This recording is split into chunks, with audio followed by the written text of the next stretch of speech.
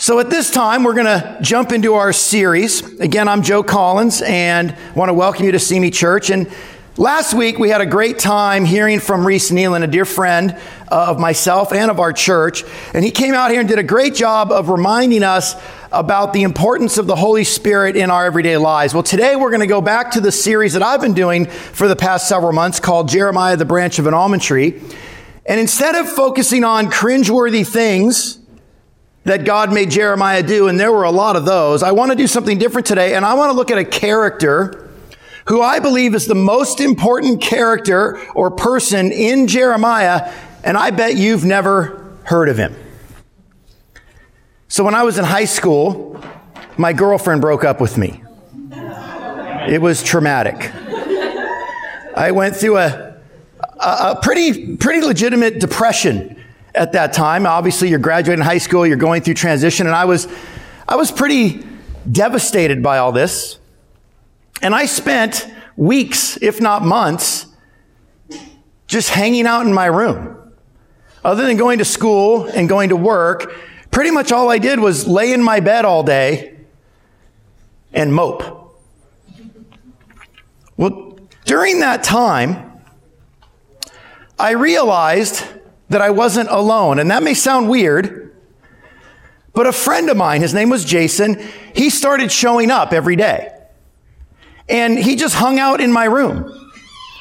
Didn't really ask me what I was going through or what was going on. I guess he had nothing better to do. And so he just came over and hung out and would listen to music. And I really barely even noticed that he was there. And it took a few weeks before it kind of dawned on me that, hey, Jason's been coming over pretty consistently. That's nice of him. And we started talking and then listening to music together. And slowly but surely, his presence, his friendship really did lift me out of this depression. And we went on to become great friends, and we started hanging out all the time. And we're still great friends to this day. I don't know how this happened for Jeremiah, but at some point in his life, he acquired a friend like my friend Jason. And we don't hear much about this friend in the book of Jeremiah. We're not even sure when he kind of showed up into Jeremiah's life, but once he did, he turned out to be not only Jeremiah's assistant, but maybe his closest friend. And he was with Jeremiah all the way to their death. His name was Baruch, son of Neriah. We're going to tell his story today, but before we do, I'd like to pray before we get started. Father, it is so great to look into your word and see so many cool things and new insights, and thank you for revealing to us Baruch, son of Neriah. Thank you for putting him in there so we could learn from him and understand who he was and be encouraged in our faith. God, I love looking at your word. I pray that today we give our hearts to it, we clear out all the distractions, and we just let your word speak to us today through this great character in Jeremiah. Inspire us this morning to be more like Baruch. It's in Jesus' name we pray. Amen. Amen. Jeremiah chapter 32. If you don't have a phone or a Bible, the text is on the screen. I knew that this was the word of the Lord. So I bought the field Anathoth from my cousin Hanamel and weighed out for him 17 shekels of silver. I signed and sealed the deed, had it witnessed, and weighed out the silver on the scales. I took the deed of purchase, sealed the copy containing the terms and conditions, as well as the unsealed copy, and I gave this deed to Baruch, son of Neriah, the son of Mahasiah, in the presence of my cousin Hanamel, of who the witnesses who had signed the deed, and all the Jews sitting in the courtyard of the guard. In their presence, I gave Baruch these instructions. This is what the Lord Almighty, the God of Israel, says. Take these documents, both sealed and unsealed copies of the deed of purchase, and put them in a clay jar so they will last a long time. Now, the first mention that we get in Jeremiah of Baruch, son of Neriah, occurs in Jeremiah chapter 32. And the story goes something like this. God made Jeremiah buy a worthless field. We talked about this actually a couple weeks ago. And the purpose of buying this field was that it was a sign to the people of Israel that God would one day return the people to the land and they would be able to reclaim their territory. Now, it was during this little transaction that we first hear of a guy named Baruch. He's apparently Jeremiah's assistant, and he's asked to take the deed documents, seal them up in a jar, and keep them for safekeeping. Now, it's very interesting to me, but this is the first time that Baruch is mentioned. We go through 31 chapters of Jeremiah, and the first time we hear about this guy is in chapter 32.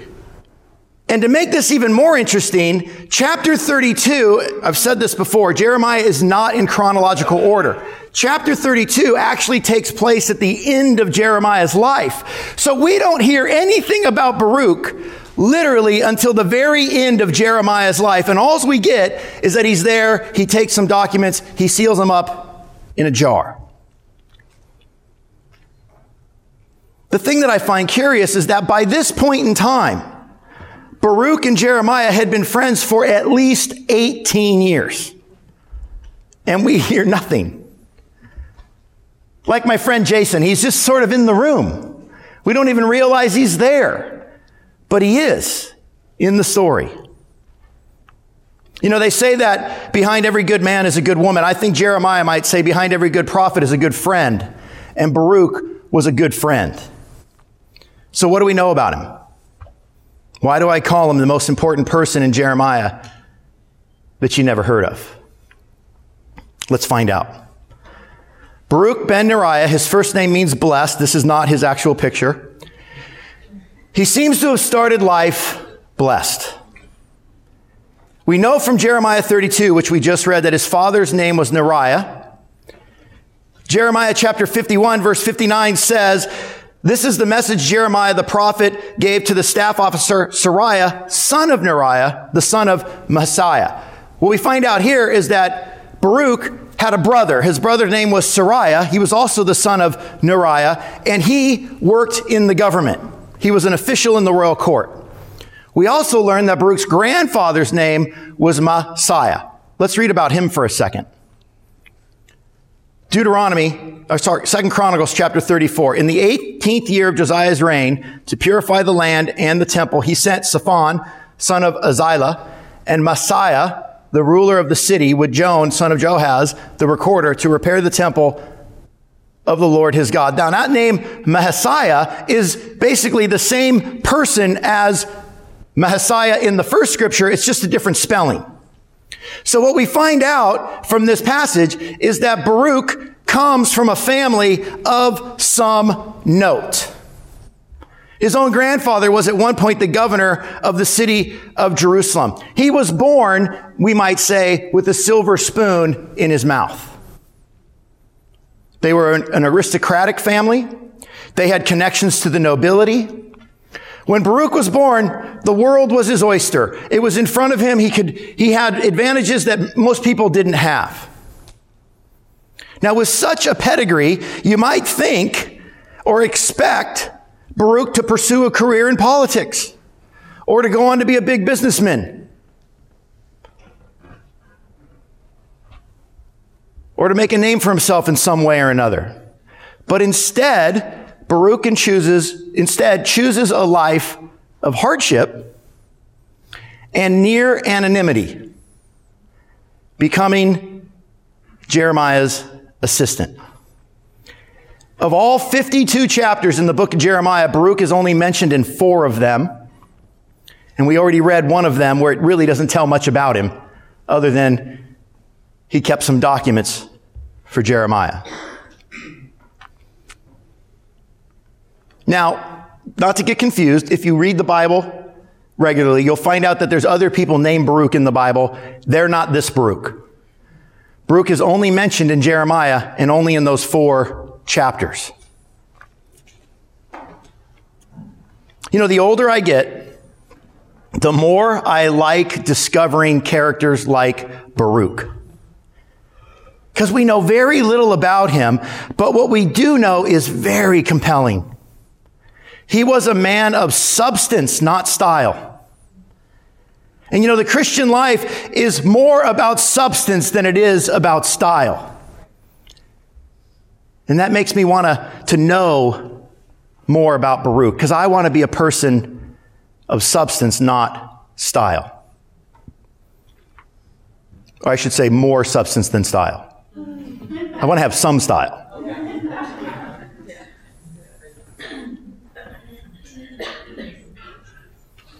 So what I want to do now is I want to look at the 3 remaining passages where Baruch is mentioned in the book of Jeremiah, and I want to see if we can discover why he turns out to be the guy I call the most important person in Jeremiah that you've never heard of. We're going to start with a story that occurs 18 years before Jeremiah ever bought that field in chapter 32. And strangely enough, it's in chapter 36 because Jeremiah is not in chronological order. So chapter 36 actually occurs 18 years before chapter 32. And I want to prepare you now. There's a lot of reading, so let's buckle in. In the 4th year of Jehoiakim, son of Josiah, king of Judah, this word came to Jeremiah from the Lord. Take a scroll, write on it all the words I have spoken to you concerning Israel, Judah, and all the other nations from the time I began speaking to you in the reign of Josiah till now. Perhaps when the people of Judah hear about every disaster I plan to inflict on them, they will each turn from their wicked ways. Then I will forgive their wickedness and their sin. So Jeremiah called Baruch, son of Neriah, while Jeremiah dictated all the words of the Lord spoken to him. Baruch wrote them on a scroll.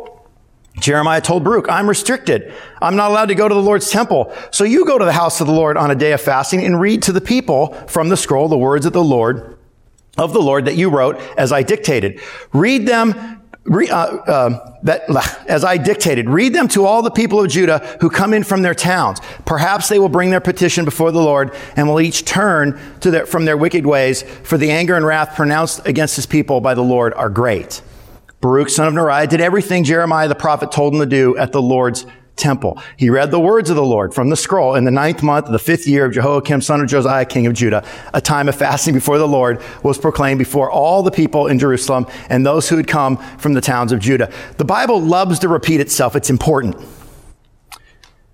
From the room of Gamar, son of Shaphan, the secretary, which was the upper courtyard of the entrance of the new gate of the temple, Baruch read to all the people of the Lord's temple the words from Jeremiah's scroll. When Micaiah, son of Gamar, the son of Shaphan, heard all the words of the Lord from the scroll, he went down to the secretary's room in the royal palace, where all the officials were sitting. Elishama, the secretary, Delaiah, son of Shammah, Elnathan, son of Akbor, Gemara, son of Shaphan, Zedekiah, son of Hananiah, and all the other officials. After Micaiah told them everything he had heard Baruch read to the people from the scroll, all the officials sent Jehudi, son of Nethaniah, the son of Shelemiah, the son of Cushi, to say to Baruch, bring the scroll from which you've read to the people and come. So Baruch, son of Neriah, went with them with the scroll in his hand. They said to him, sit down, please read it to us. There's a reason why all these names are mentioned, and it's for fact-checking.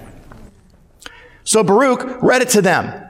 When they heard all the words, they looked at each other in fear and said to Baruch, we must report on all these words to the king. Then they asked Baruch, tell us, how did you come to write all this? Did Jeremiah dictate it? Yes, Baruch replied. He dictated all these words to me, and I wrote them in ink on a scroll. Then the official said, Baruch, you and Jeremiah go and hide. Don't let anyone know where you are. After they put the scroll in the room of Elishama, the secretary, they went to the king in the courtyard and reported everything to him. They sent Jehudi to get the scroll, and Jehudi brought it from the room of Elishama, the secretary, and read it to the king and all the officials standing beside him. It was the 9th month, and the king was sitting in a winter apartment with a fire burning in the fire pot in front of him. Whenever Jehudi read 3 or 4 columns from the scroll, the king cut them off with a scribe's knife and threw them into the fire pot until the entire scroll was burned in the fire. The king and all his attendants who heard all these words showed no fear, nor did they tear their clothes. Even though Elnathan, Delaiah, and Gamar urged the king not to burn the scroll, he would not listen to them. Instead, the king commanded Jeremiel, son of the king, Seraiah, son of Azriel, and Shelma, son of Abdiel, to arrest Baruch the scribe and Jeremiah the prophet, but the Lord had hidden them. After the king burned the scroll containing the words that Baruch had written at Jeremiah's dictation, the word of the Lord came to Jeremiah, take another scroll, write on it all the words that were in the first scroll, which Jehoiakim, king of Judah, burned up. Also tell Jehoiakim, king of Judah, this is what the Lord says. You burned that scroll and said, why did you write on it that the king of Babylon would certainly come and destroy this land and wipe it from both man and beast. Therefore, this is what the Lord says about Jehoiakim, king of Judah. He will have no one to sit on the throne of David. His body will be thrown out and exposed to the heat by day and the frost by night. I will punish him and his children and his attendants for their wickedness. I will bring on them and those living in Jerusalem and the people of Judah every disaster I pronounced against them because they have not listened. So Jeremiah took another scroll, gave it to the scribe Baruch, son of Neriah. And as Jeremiah dictated, Baruch wrote on it all the words of the scroll that Jehoiakim, king of Judah, had burned in the fire, and many similar words were added. So chapter 36, God tells Jeremiah to write all of his prophecies, beginning with his very first calling, some 22 years prior, onto a scroll and have it read to the people of Judah in the temple. Now the problem is that Jeremiah had been banned from the temple. He was a political outcast at this point. The king did not like him because Jeremiah had been preaching that the king would not defeat Babylon, and he had been advising the king to surrender to Babylon, and the king refused to do that. So he decides to ask Baruch to take the scroll. But first, he has to dictate the scroll to Baruch.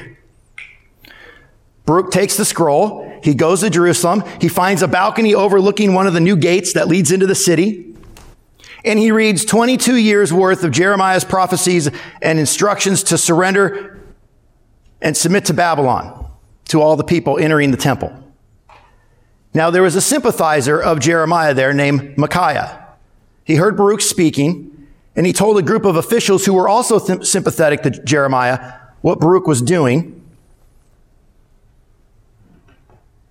And so they asked him to come and have a private reading of Jeremiah's prophecy. Now, fearful of the king's reaction, because the prophecies are pretty harsh towards the king, they tell Baruch and Jeremiah to go into hiding. And then they come up with this clever way for the king to find the scroll without fully outing who they were, that they were sympathizers. It's a lot like our politics today. WikiLeaks and all these things. It was leaked out there. You know, the more things change, the more they stay the same. As the king listens to the scroll, he cuts it up, burns it in a fire, and he orders Baruch and Jeremiah arrested. Fortunately, they can't be found. Then God tells Jeremiah to redictate the scroll to Baruch and asks him to add the story about what just happened about the king burning the scroll. The first substantive quality I see in Baruch is obedience to the will of God. You ever get instructions from your parents? You notice how they're often very detailed? Now, I need you to do this. I need you to feed the cat at 8 o'clock. And then I need you to take the dog out to use the bathroom. And then when the dog comes in, I need you to lock the house up. And then, oh, by the way, did you make sure the cat at 8 o'clock, then the dog outside? Make sure they have water, lock up the house, and then do your homework before you go to bed. So just to recap, cat outside, feed the cat, dog outside. You get me? The Bible's kind of written a little bit like that in this story. It's very repetitive for a number of reasons. There's names mentioned so that it can be fact-checked, but there's a lot of repetition in the passage because God is making a very clear point here. He had a very clear request and expectation on Jeremiah to do this thing, to have these prophecies preached in the temple under the reign of King Jehoiakim. He wanted it done, and he wanted it done right, and he wanted everyone to know what he had been telling the people for the past 22 years through his prophet Jeremiah. The problem was Jeremiah was banned from the temple and from the city. He couldn't go. So Jeremiah dictates 22 years to Baruch, and then he says, "You go." And Baruch obeyed.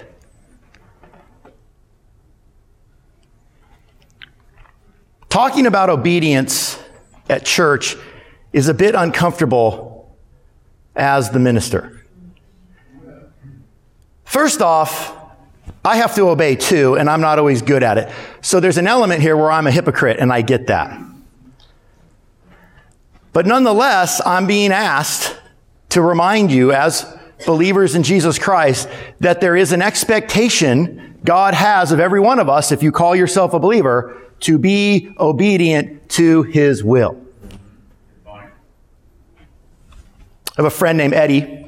we were talking about a friend, and let's call him Bob. I won't say his real name. Bob wasn't doing well and hadn't been doing well for a long time. And Eddie and I were constantly talking to Bob, trying to help him out spiritually, get him back sort of on the straight and narrow, let's put it that way. Bob wasn't very receptive, but Bob kept demanding or asserting that he was still a believer and that he was faithful and everything was fine, even though, from everything we could tell, it was clear that he was actually not walking the straight and narrow. He was actually heading in a different direction.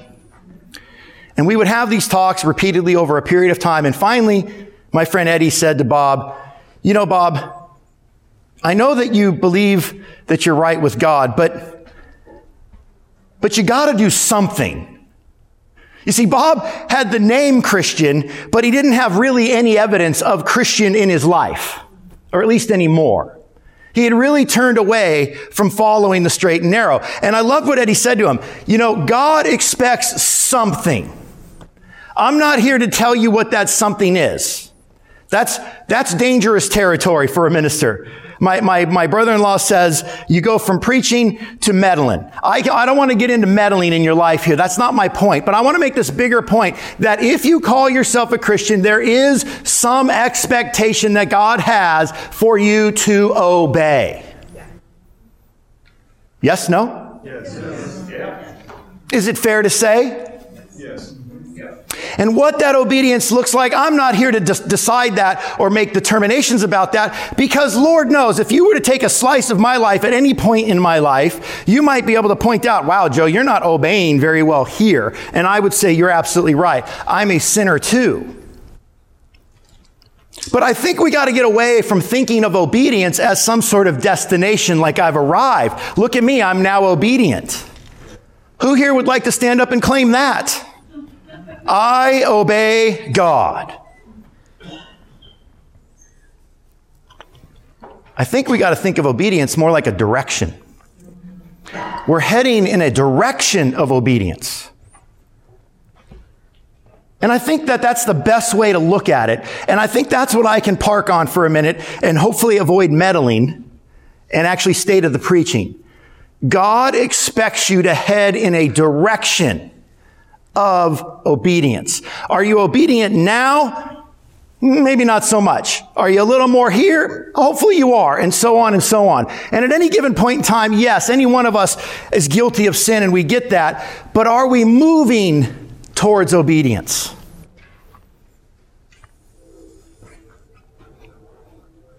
For Baruch, who, by the way, I don't know if you caught it, but he's just suddenly there. Like my friend Jason, he must have been there for a while. I have no idea how long he was there before this.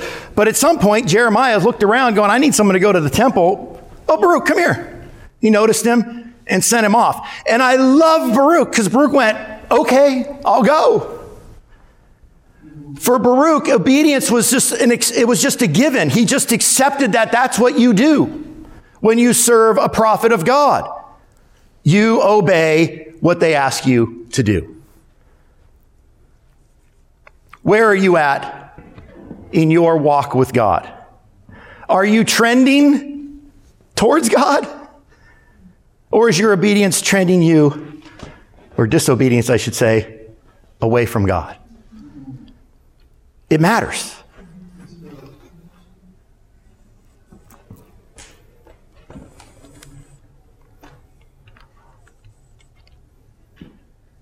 Verse 8 here said, Baruch, son of Neriah, did everything Jeremiah the prophet told him to do at the Lord's temple. He read the words of the Lord from the scroll. That's what obedience looks like. Do everything the Lord tells you to do. I'm not here to tell you when you've arrived. I'm just asking you to think about where you're headed. Are you trending this way, or are you trending in a different way? Chapter 45. When Baruch, son of Neriah, wrote on a scroll the words Jeremiah the prophet dictated in the 4th year of Jehoiakim, son of Josiah, king of Judah, Jeremiah said this to Baruch. This is what the Lord, the God of Israel, says to you, Baruch. You said, woe to me. The Lord has added sorrow to my pain. I'm worn out with groaning and find no rest. But the Lord has told me to say to you, this is what the Lord says. I will overthrow what I've built and uproot what I have planted throughout the earth. Should you then seek greatness for yourself? Do not seek them. For I will bring disaster on all people, declares the Lord. But wherever you go, I will let you escape with your life. It's always an interesting moment in a prophet's life when God says, I want you to do all this stuff. And by the way, you're barely going to get out alive. That's just the call of a prophet. I read this chapter, even though it's chapter 45, because actually, chronologically, chapter 45 is really just an extension of chapter 36. It's the same story, magnified and expanded on. Again, Jeremiah is not in chronological order, so it's a little bit of a puzzle to put the chapters together. So we have chapter 36. The first time chronologically we hear of Baruch. He's given this task to go do what Jeremiah couldn't do and preach the scroll in the temple. And then we have chapter 45, which actually kind of digs into that story a little bit.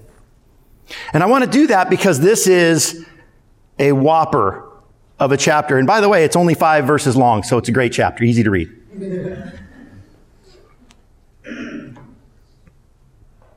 It goes like this. Baruch has finished dictating the scroll from Jeremiah, 22 years worth of prophecies. And these prophecies were mostly harsh, mostly negative.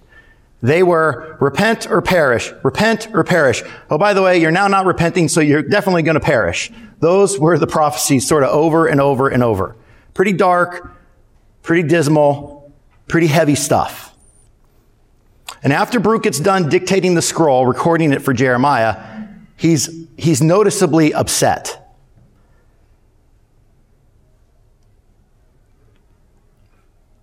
It says there in verse 3, you said, woe to me. The Lord has added sorrow to my pain. I'm worn out with groaning and find no rest. That was Baruch's response to dictating 22 years of prophecies from Jeremiah, recording them on a scroll.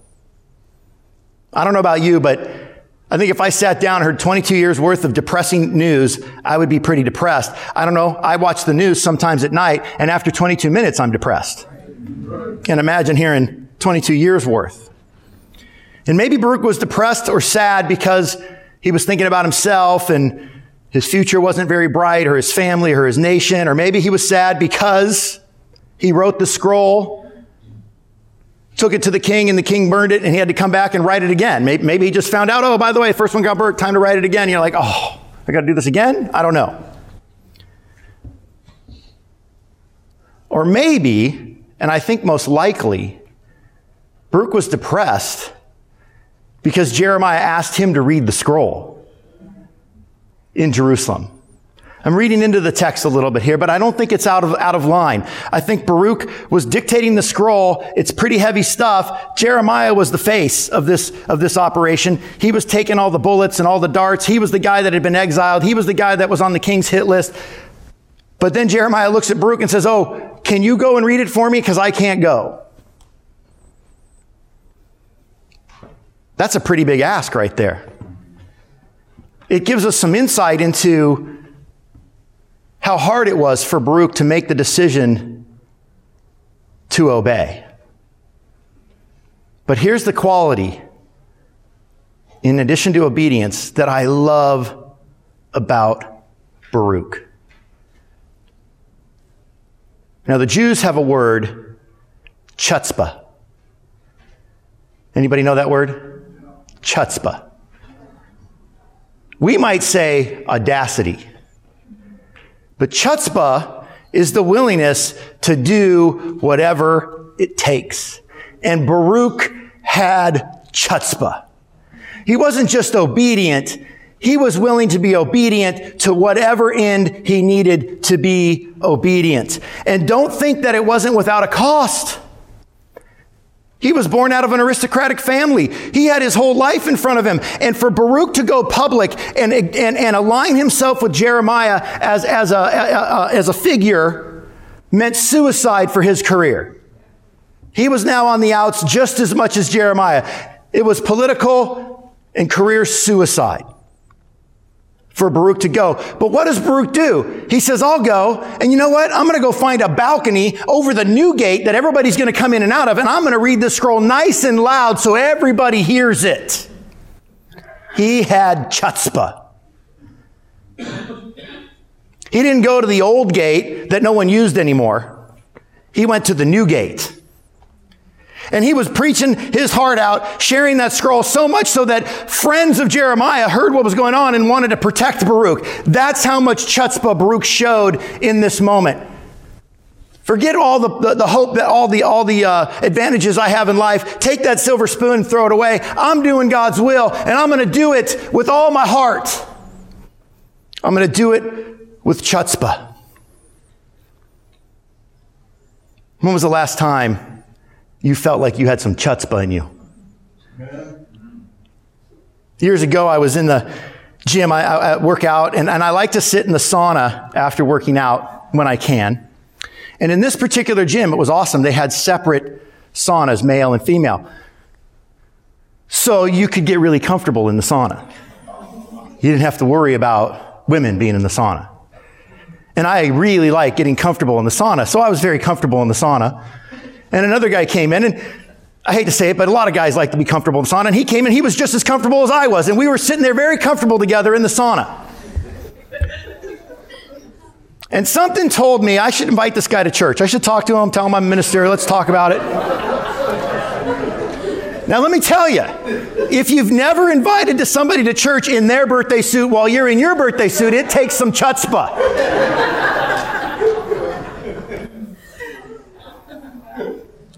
You know, at Simi Church, our mission as a church and as believers is love, to love God and neighbor.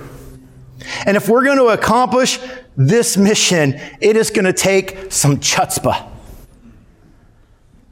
Collectively and individually. I recently read an article about a church that was on the verge of shuttering.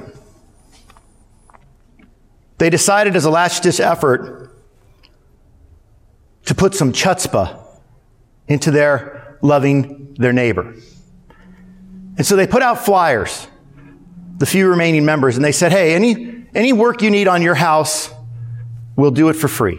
No questions asked. And they papered the neighborhood with these flyers, and they had two people call up. An older lady needed her roof fixed, another lady needed her house painted, and they showed up and they painted the house. Well, word got out.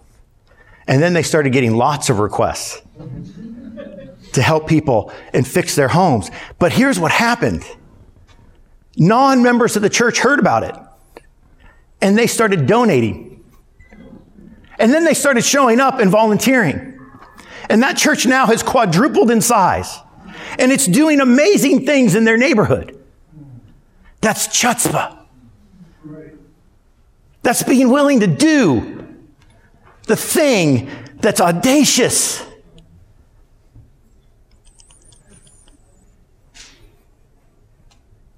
We have a plan to love our neighbor. It's called oikos. The idea is that every one of us has a group of people that we identify as our neighbor. We write their names down on a piece of paper. We begin praying for them every day. And then we begin investing in them every week and inviting them to church as often as they'll let us. And we don't stop doing that until they start showing up. And that's going to take some chutzpah. Yep.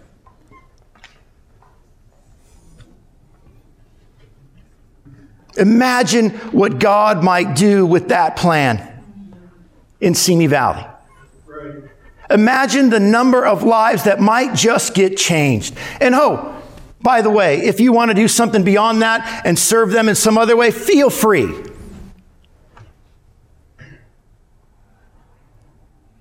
In a couple of weeks, I want to do a lesson here. It's going to be a different kind of lesson. I don't really know how we're going to do it as a group, but I want you to make sure you're here for it in 2 weeks.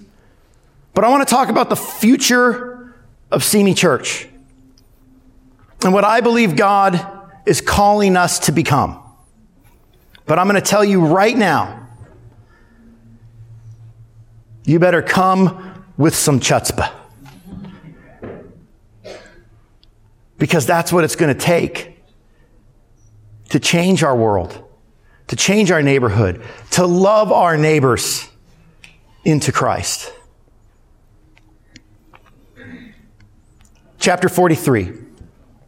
When Jeremiah had finished telling the people all the words of the Lord, their God, everything the Lord had sent him to tell them, Azariah son of Hosea and Johan son of Kareah and all the arrogant men said to Jeremiah, "You are lying. The Lord our God has not sent you to say, you must not go to Egypt to settle there. But Baruch, son of Neriah, is inciting you against us to hand us over to the Babylonians so they may kill us or carry us into exile into Babylon." So Johan, son of Kareah, and all the army officers and all the people disobeyed the Lord's command to stay in the land of Judah. Instead, Johan, son of Kareah, and the many army officers led away all the remnant of Judah who had come back to live in the land of Judah from all the nations where they had been scattered. They also led away all those whom Nebuchadnezzar, commander of the imperial guard, had left with Gildalah, son of Hakim, son of Shaphan, the men, the women, the children, the king's daughters, and they took Jeremiah the prophet and Baruch, son of Neriah, along with them. So they entered Egypt in disobedience to the Lord and went as far as Taphni. Chapter 43. Again, it's not in chronological order. Chapter 43 actually takes place really at the end of Jeremiah's life. For some 40 years, Jeremiah and some unknown number of years, Baruch, by his side, preached and prophesied to the people of Israel to surrender to Babylon. Because Babylon was going to defeat them. There was no way around it. And king after king after king refused to listen to Jeremiah. And so they resisted. And eventually in 586 BC, Babylon came in and they destroyed Judah and the city of Jerusalem and the temple. Destroyed the whole thing, and then took as many people as they could away into captivity, and there was nothing left. They effectively ended the nation of Judah and the ministry of Jeremiah. There was not much more for him to say now. Everything he said would happen had happened. But a few of the survivors that were left in the land, and some of the people who had ran away before Babylon finished the city off, they returned. And they were small, and they didn't have much resources, and there was no way they could rebuild the city, so they came up with a really bright idea. Let's go to Egypt. It's a much better neighborhood. We can buy houses, we can plant crops, we can live there. Everything's going to be fine. The problem is all those 40 years of prophecy when Jeremiah was telling the people to surrender to Babylon because they're going to destroy Israel, he was also telling them, and don't think you can go to Egypt to get away. Right. That was the other part of his prophecies. And here are these guys, and I got to believe Baruch was the one that wrote this down, these arrogant men who refused to listen to Jeremiah all that time. They see the city get destroyed. You'd think they'd show up and go, "Man, we got it wrong, Jeremiah. Whoa. Really sorry." No, they show up and they go, "Hey, Egypt's going to be better. Let's go down there." And Jeremiah's like, "Babylon's on their way there next. You're going to take us out of one war-torn area and you're going to take us to another one that's about to go into war. I don't want to do that. God says, stay here, stay in Judah. The armies are just going to march through. They've already conquered us. They're not going to beat us up. They're going down there to beat up the Egyptians, and you want to move there?" And the men didn't listen. And they even accused Baruch of being the guy behind Jeremiah, who by this time was an old man, inciting Jeremiah to say these kinds of things. And I don't know about you, but I find that to be a very high compliment of Baruch, that he started to sound a lot like his friend and prophet Jeremiah.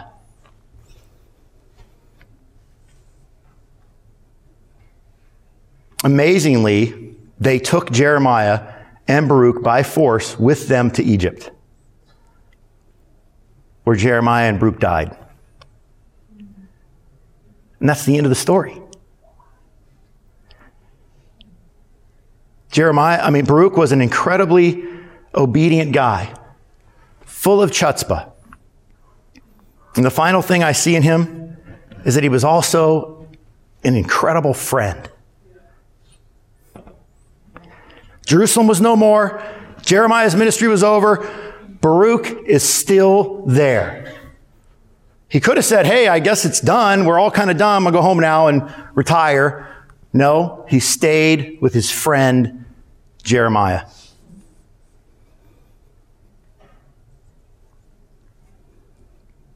I'm really grateful to be in Simi Church. One of my favorite things about Simi Church, and I hear it from a lot of other people too, which is great, which is we have great friendships.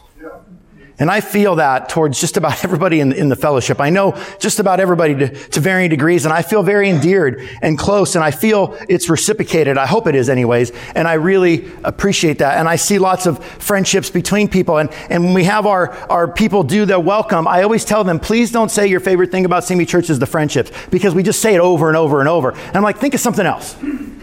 But it's really a blessing that we have so many friendships here. And they're so long lasting, and even ones that are relatively new, they can be deep, and they're powerful, and they're important. And I'm grateful for every one of them. I hope that you have a Baruch in your life. I hope that you have someone like I had Jason, who I don't even know when he showed up, but he just started showing up in my life at a time that I needed him, and he became great friends. And he pulled me out of some pretty dark places. And vice versa. I hope you have friends like that. But sometimes we can feel like we don't. Sometimes lives change, people move, and sometimes we feel left behind. Then go be Baruch to someone else. Go be someone else's Baruch.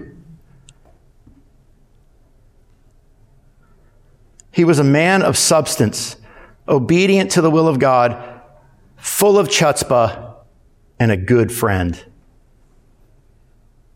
Now you know why I consider Baruch ben Neriah the most important character in Jeremiah that you never heard of. So next week, we're going to bring an end to our series on Jeremiah.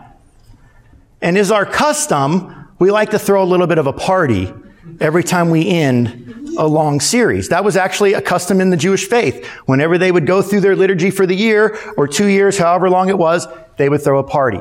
So I'm asking you to come next Sunday with your party hats on and your party shoes on, because we're going to have a party. We're going to have a short little wrap up of the story of Jeremiah, and then we're going to just enjoy some time together, some fellowship. Who knows? Maybe we'll put some snacks in the courtyard.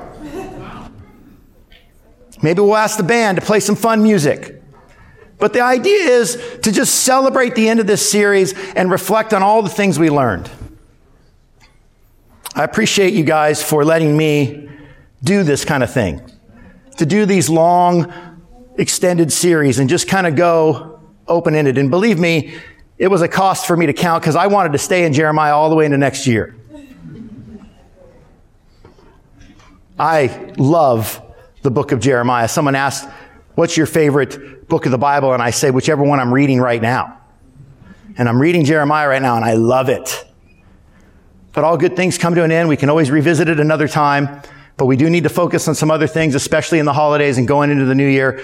So let's come back next Sunday. Let's enjoy a great time of fun and celebration. We'll celebrate the story and the great messages the great insights we've gotten. If you'd like to know more about what it means to be a follower of Jesus Christ, it starts with the ABCs. Admit you're a sinner who needs a Savior. Believe Jesus is Lord and covenant with Him at baptism. We'd love to tell you more about that. You can ask the person that invited you out, and if you're not comfortable with that, you can talk to me or my wife. And if you're not comfortable with that, then just keep coming back, because we're just happy you're here. At this time, we're going to go ahead and stand. We're going to close out with a word of prayer and enjoy some fellowship. Father, thank you so much for such a great story about Baruch. We know little, but what we know is awesome. Help us to be Baruch to each other and to find Baruchs in our lives. Help us to be the kind of people who obey, who move in the direction of obedience, who are full of chutzpah, and who are great friends. Bless our time today. Enjoy the fellowship. In Jesus' name, Amen. Thank you.